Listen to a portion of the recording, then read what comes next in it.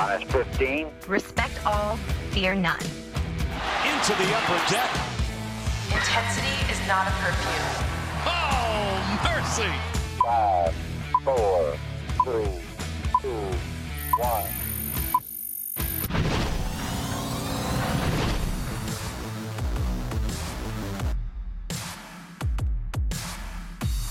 Hello, everyone, and welcome into the Mass and All Access podcast. Bobby Blanco and Paul Mancano with you. As always, Paul, it's been a busy day up here in the Mass and Web studio. Has really been a busy day with going back and forth between. We were on TV on the Orioles side of things. Right.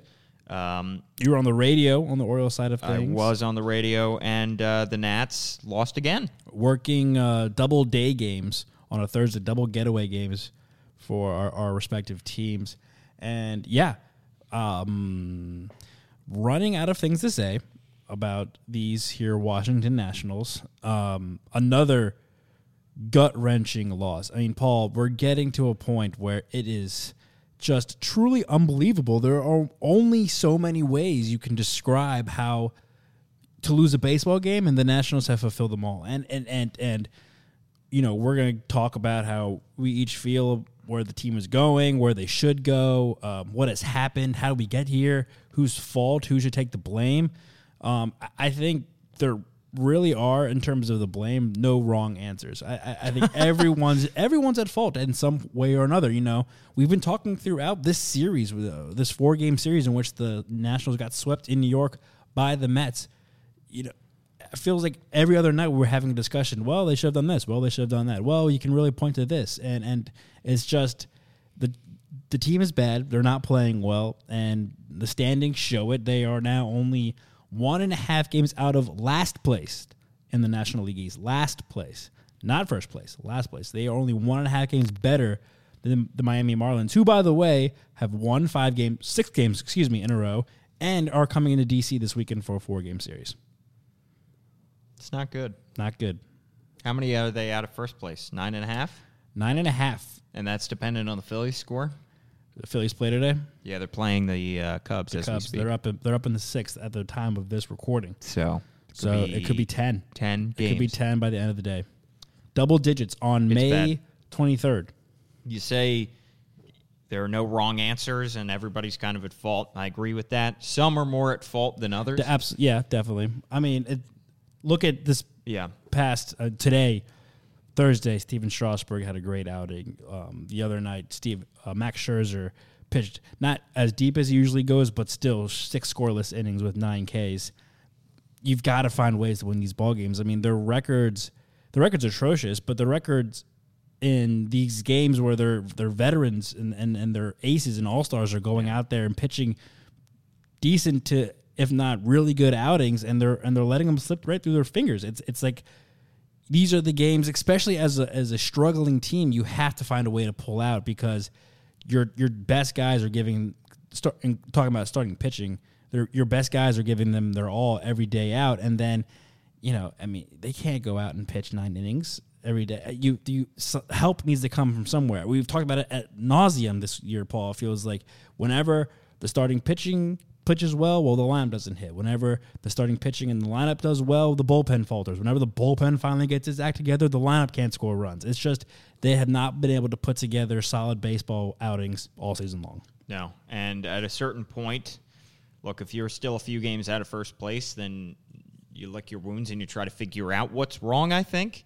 And, you know, they should do some evaluation, but when you're in the middle of a disastrous stretch like this, you almost have to just kind of look forward. Like you can't. So, I mean, on this podcast, I think it would take us at least an hour to go through every little thing that has gone wrong with them over the past few weeks, because there are myriad. But at a certain point, you are what you are, and you are what your record is. And you are who we thought they were. Yeah, exactly. And you have to look forward and say, all right, if we can't fix this, how can we fix it the other way? How can we sell off the pieces that we need to in order to get back to contention in 2020? If we can't right the ship in 2019, we have to look forward. And at this point, Bobby, you said a week ago that Memorial Day was going to be your cutoff date. the day that they need to self-reflect. But it could not have been a worse week. No. So everything, and like I knew at the time when we were talking about it, like what I'm saying is riding on so much, mainly victories, right? Like they have to win these games. But like I said back then, a week ago, 2 weeks ago, the schedule, quote unquote, is in their favor. You know, you would think that finally it leds up a little bit because it has been brutal through April, through the first week or so in May. And you look at after their LA trip, yeah, you had the Cubs, but then you've got 7 games against the Mets. You have the Marlins this weekend, the Braves next weekend, and start a series in Cincinnati against the Reds. All teams that are struggling, maybe not as much as the Nationals. You can definitely say not as much as the Nationals. And in terms of the Marlins, only 1.5 games behind. But still teams that you would think on paper, at least we thought so at the beginning of the season, the Nationals were better than. Yeah. And should be able to win these games. Well, I think there's... And they're not, and they're just not. What might be even worse than the fact that the Nats just got swept by the Mets is the fact that they came into the series, these two teams came into the series, basically, this was like a make-or-break series for two teams. Both managers, you could argue, were at least in the public's eye on the slippery seat. You could argue that they needed to win. You know, whichever team was going to lose this series might lose their manager, might have to start looking at selling, might have to make some radical change within their organization. And the Mets aren't that team. The Mets came into that series just having gotten swept by the Marlins. The fans wanted Mickey Callaway run out of town, and now they have given the Mets life. They have put the Mets within 1 game of 500.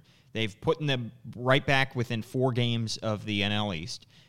They needed to beat them in this. Like, they needed to surpass them. Yeah. The Mets came in an utter dumpster fire over the last week, and the Nats said, "Hold my beer." Right.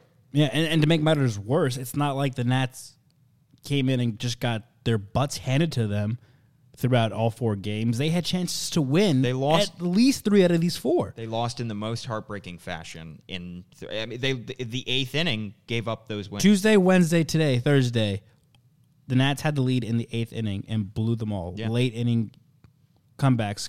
I don't know if you want to call it a comeback as opposed to the Nationals giving up. I mean, we could talk about that too. Well, and it's not just the bullpen. Like, and the bullpen is going to get the brunt of the blame. But the Nats today blew about 80 opportunities. I mean, they did all series. All series. Today, Thursday, first 5 innings, they had runners in scoring position, not just on base, in scoring position, meaning second or third base, and they didn't score a run. Yep.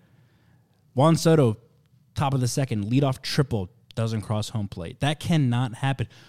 First inning, Adam Eaton slips, misses first doubles base. Down the left field line, misses first base, has to go back in first base, and then he ends up on third, doesn't score. What should have happened, he would have doubled, and then the base hit later on in the inning scores him, and the Nats take a 1-0 lead.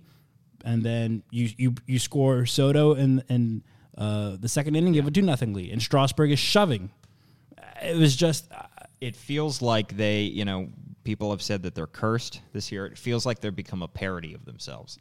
Yeah. Like, they have gone so far beyond what we think they are at this point, of a team that blows leads in the 8th inning, of a team that wastes great starting pitching and underperforms on offense, and they've gone further than that. They, at this point, it's almost comical the way that they have been able to lose these games. Talk about snatching defeat from the jaws of victory. They do that nightly now. And literally 3 nights in a row. Yeah, and at some point, it's you are what you like. At some point, it's not luck. It's not one aspect not playing up to snuff and letting the rest of the team down. It's the whole team. It is the whole team. And you mentioned earlier that there are guys that shoulder probably less of the blame than others, and one of those guys coming into the series is Sean Doolittle. Sean Doolittle has been easily the best pitcher in the Nationals bullpen, and criticisms coming at Davey Martinez, and probably rightfully so, but still, Wednesday night, Davey Martinez, on the face of it, pushed the right buttons. He brings in Sean Doolittle with 2 outs in the 8th to get a 4-out save in the right moment, and Doolittle has his rough routing. And you cannot expect, and we talked about this morning when we first got into the office ball, recapping last night, yes, it's Sean Doolittle's fault, and he took it like a professional. He wore it. He took full responsibility. But at the same time, it's like, he's been expected to do so much this season because of how bad the rest of the bullpen has been. At some point, you figured it was going to come back and haunt him. At some point, he was going to crack. You cannot keep expecting him to get 4-out saves day in and day out. This isn't the postseason. This is May baseball. They're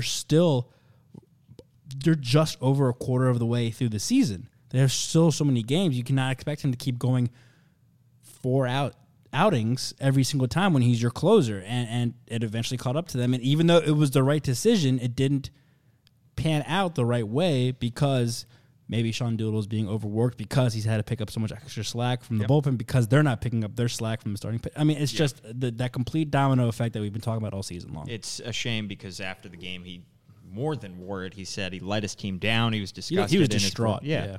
And you feel for the guy because, look, he let his team down that one night maybe, but the team let him down all season by putting him in that situation, putting him in a situation where he's overworked, where he's having to get a save in a close 1-run, 2-run game almost nightly. Yeah.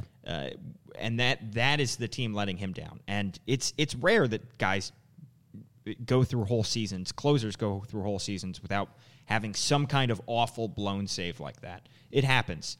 And he came in a situation where also, it's not like he was given a clean inning. He also had runners on first and second when he came into the game. That doesn't excuse him giving up that hit by pitch and then giving up that homer.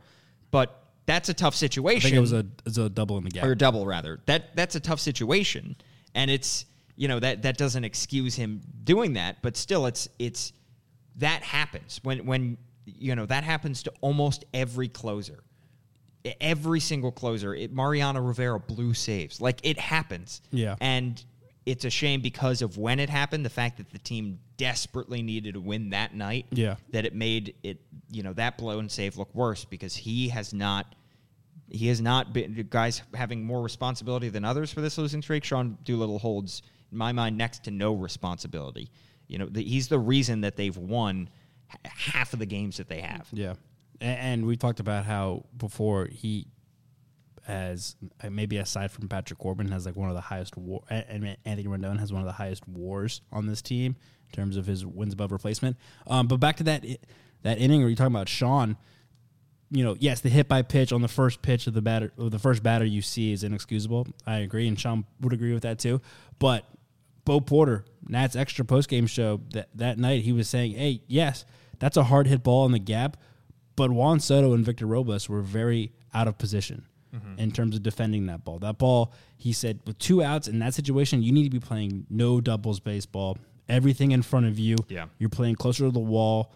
And he said that ball, when the ball's in the air like that, in that situation, it has to be caught. Yeah. And if anything, it has to be land in front. If it's going to land, it has to land in front of you. Hold them to a single. Hold them. Yeah. Hold the runners, and not let it be a bases clearing hit. And it just, again, it's kind of one. It just, yes, it's Sean Doolittle's. He rightfully so. Took it like a professional. Admitted it was his fault.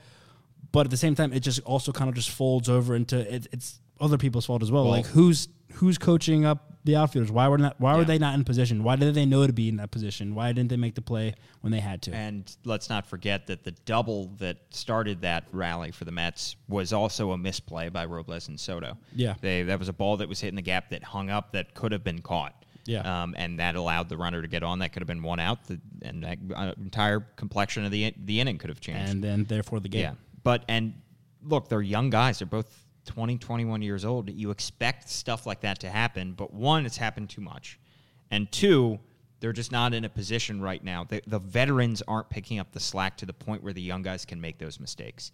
They are not doing their job so that when the young guys make those mistakes, it's all the more evident. Like on opening day when Victor Robles is at to the point now where he's making a base running error every other night or a fielding error every other night. That can't happen.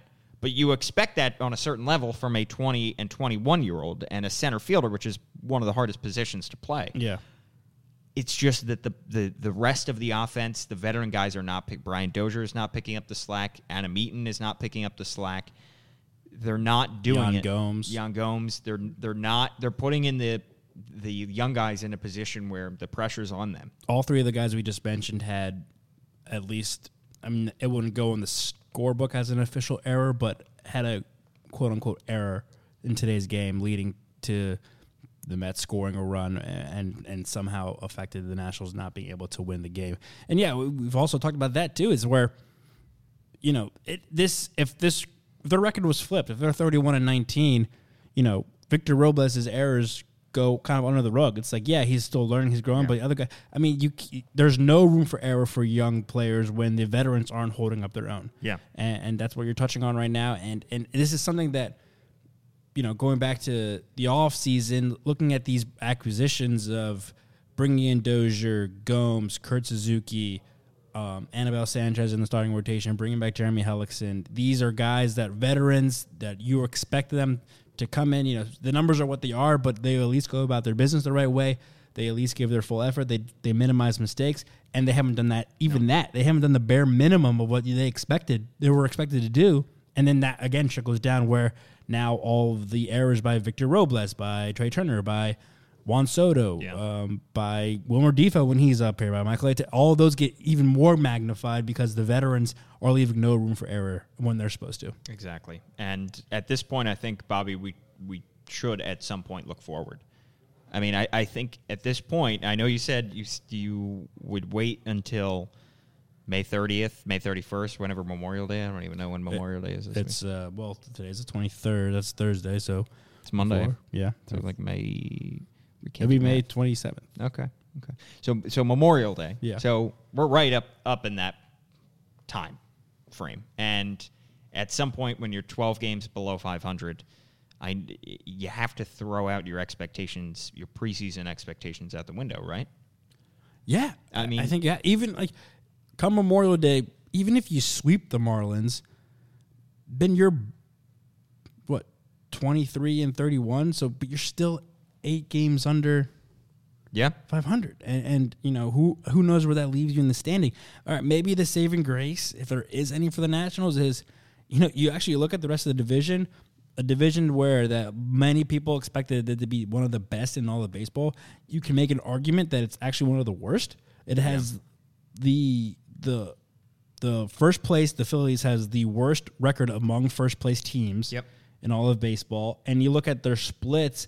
These teams don't play well outside the division. They all have losing records against other divisions. So it's like this whole division isn't that great. As it's not just the Nationals. It's all across the border. Difference is Phillies are 28-21. Yeah, they're still finding.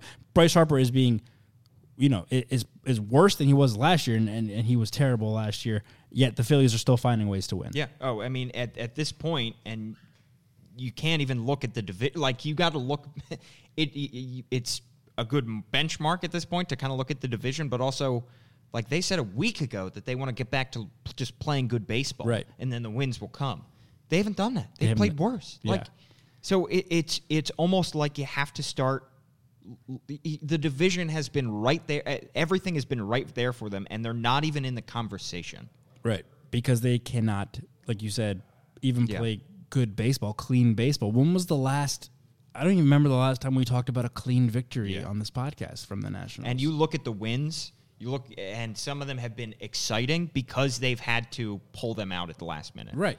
Even some of the best win of the year might have been that Trey Turner walk-off. Well, that was a game that they, was a sloppy game that they needed a Trey Turner walk-off in the 9th to win. Like, they have had to rely, so they've not played clean baseball, and I feel like they haven't had a wire-to-wire win in 2 months, and that's the whole season. The only one that I can see looking at their schedule is Patrick Corbin's gem in L.A. in the series opener against the Dodgers, where they shut out the Dodgers 6-0. But you're right. Like, I mean, I'm looking. Yeah, they beat the Phillies 8-10, but they almost blew that game and had to come all the way back to win that game. Yep.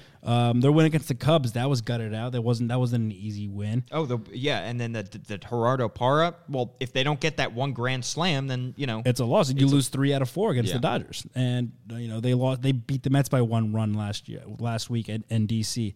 They had another good outing from Patrick Corbin on Wednesday for a 5-1. I mean, you just can't. Yeah, it's been like every Nationals game is like you're walking on eggshells or pins and needles because it's like, okay, now, and it has to be in the player's mind. Now everyone's expecting something to go wrong. Like today, Paul, watching that 8th inning, they put together some great base hits, grabbed the lead in the top of the 8th, but you still felt like, okay, there are 3 outs before you get it back to Sean Doolittle. Yeah. And Doolittle mentioned last night, it's like, hey, if there's anything good coming out of it, I did all this mess on 12 pitches, so I'm still fresh for tomorrow. All you have to do is get 3 outs to get to Doolittle for the 9th and just pray, and they weren't even able to do that. Well, Bobby, I wanted to kind of I was looking at the roster because if we're talking about selling, which at some point I think with each passing day you have to start doing it more and more. It's becoming more relevant nationally. National guys are talking about it. So yeah, it's a conversation that's peaking up. And I was looking around the roster and I kind of broke it down into a few categories of guys that they won't trade, that I believe that are quote unquote untouchable, guys that they might trade that might have some value. Those are the 2 lists. I don't think there's anybody that they definitely would trade, So that's kind of where it has to go. And when you look at, like, somebody used the example a few years ago when the Yankees were worse than they thought and they ended up trading off Aroldis Chapman and having a fire sale right at the deadline and then kind of speeding up that rebuild. That's what the Nationals might have to do because obviously I don't think that the ownership is going to go for it. I don't think it makes sense to go for a full rebuild at this point. But I think you have to start looking at shedding the contracts that are expiring, contracts that are going to get off your books very quickly so that you can still max out Max, maybe Strasburg, and some of the young guys, the middle veterans on this team like the Trey Turners, maybe if you re-sign Anthony Rendones, those kind of guys so that you're not – because if you go into a full rebuild, you're either trading Max Scherzer or you're wasting his, the last few years potentially that he's going to be very good. Right. So I think the obviously not category I'm going to run through very quickly. Max Scherzer, I don't know though. Now I'm starting to think he might. He still has a whole lot on backload on his contract. He's 34 at this point, so he's got. I think he's got 2 years, $70 million left. Right, but a lot of it is deferred, right? And that's the thing that teams might not want to pick up. Steven Strasburg, he's got such weird contract situations because he's got a player option after this year and after next year. I don't think teams are going to want to necessarily go for that. You never know, but that might make it hard to sell. Corbin, you just signed him. I don't think you want to trade him. And I don't think that'd be he's selling low. No. Yeah. Zimmerman, I mean, we can talk later on in the year about potentially retiring. He's not worth much at all at this point. Anything. Yeah. Dozier, he's an impending free agent. Only signed that 1-year contract, but he's hitting 200. So I don't think you can move him at this point. Rosenthal, obvi not. Nope. Trey Turner, I don't think they would. I think he's still so young that you would want to build around him. And I don't think, I think he's worth more to you right now than he might be to another team. Michael A. Taylor, no, not worth anything, I don't think. Nope. He's lost his value. Hellickson, nope. I don't think he has any value. Nope. The way that he's pitched this year. Who's going to trade for a guy that can maybe get you 6 innings? Yeah. That. And then Soto and Robles, you don't want to trade. They're 20 and 21. I don't think they would deal either. No, I think with those two, you have to. I mean, I don't know. I don't know if there's.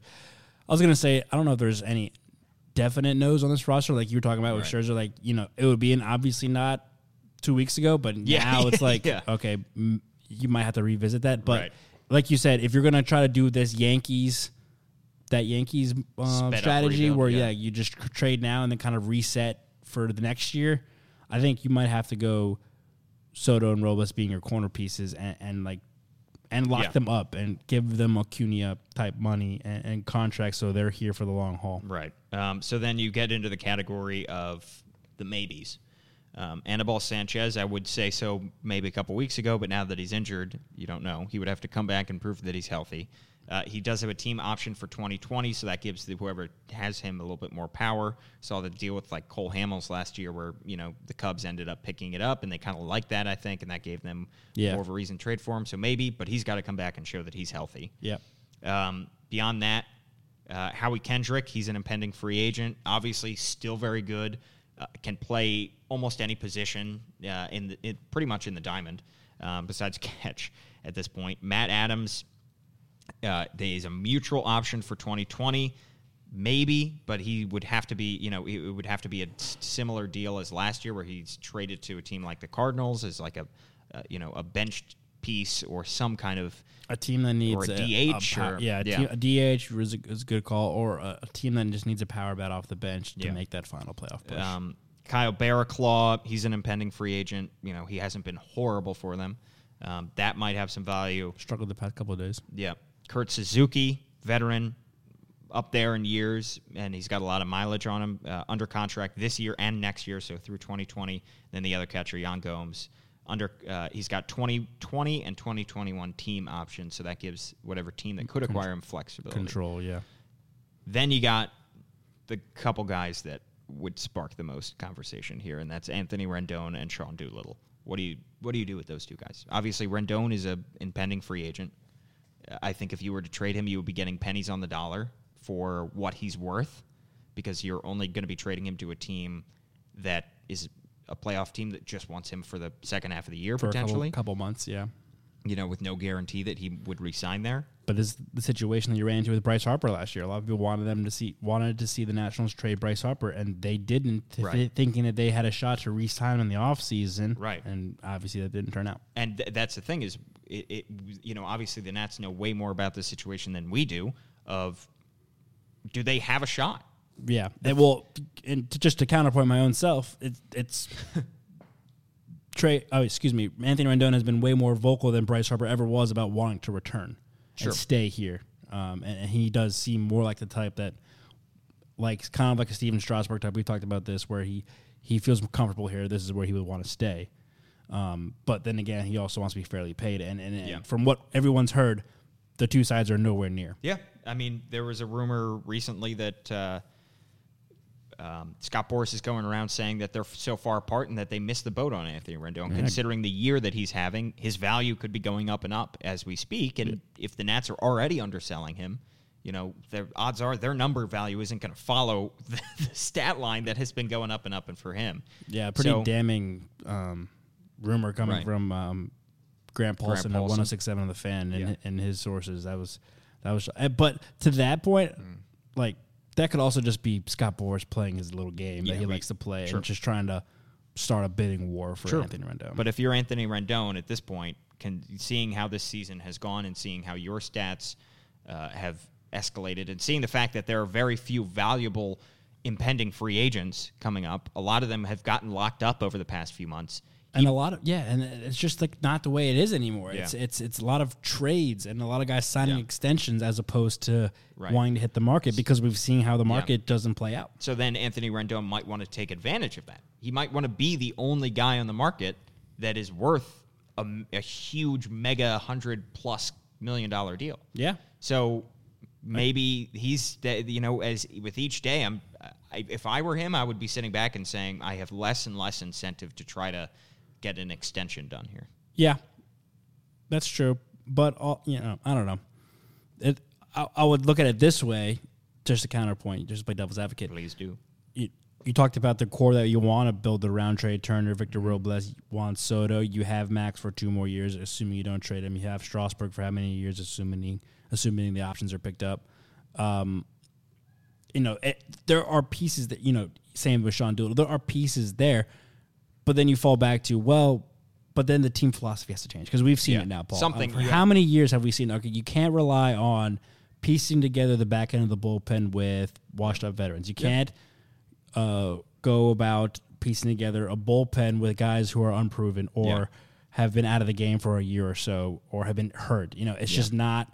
This is not the way you get. All these other teams that are winning have, spent the money, have gone out and gotten proven guys, because that's what it takes. You can't.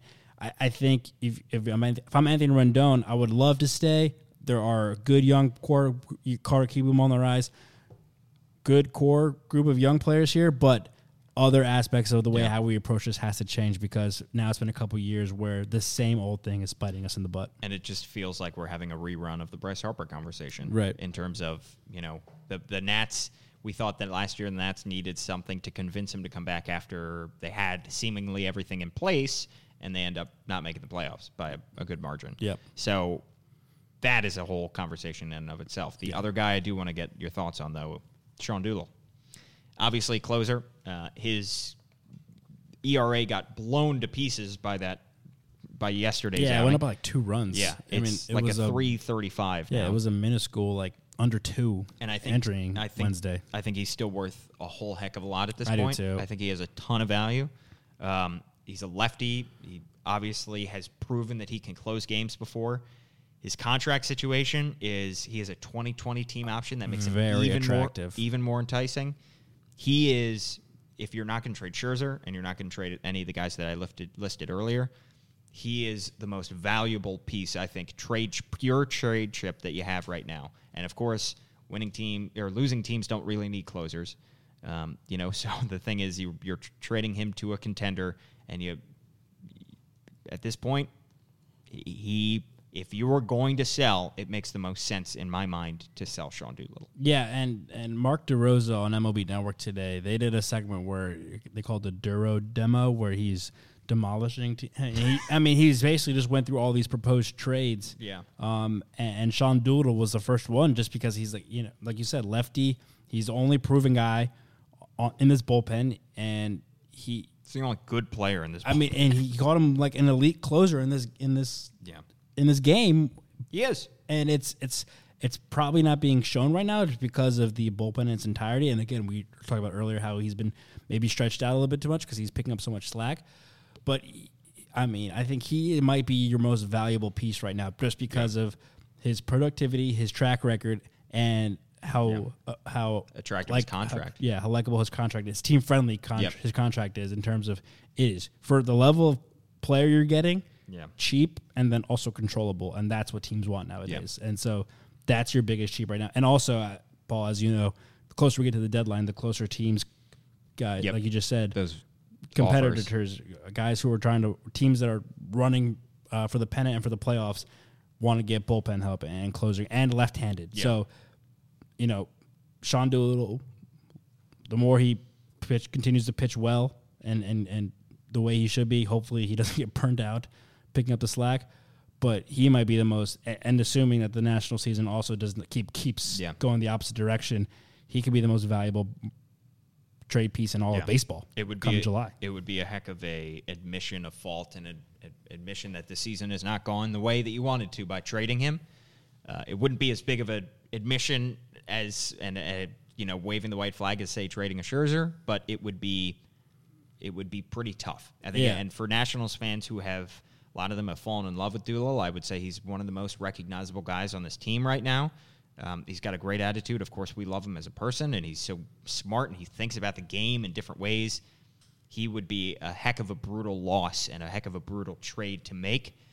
But if you think, if in a few weeks, in a few months, if you are still at this point, if you are still totally out of it, and you think that he can significantly get you pieces that can bolster that farm system, I think you have to pull the trigger. You have to pull the trigger, because what's the point of holding on to him if the rest of the bullpen isn't going to be doing their job? You're just going to ruin the guy. Yeah. All right, Paul, there's a lot more conversations to be had, a lot more stuff to go through as this national season continues. Hopefully, we'll be talking more positive things in the near future. Can't be much worse. Well, that and unfortunately, there is still a lot of time, so it could either get a lot worse or it could get better. Let's hope for the latter. Paul, where can the good people find you on Twitter? At Paul Mancano. I tell you that every time. You always forget. Bobby_Blanco. Be sure to give Masson a follow at Masson Nationals across the platforms. Find the Masson All Access podcast on Spotify, Apple Podcasts, Google Play, and SoundCloud. Give us a review and subscription, and we'll talk to you next time.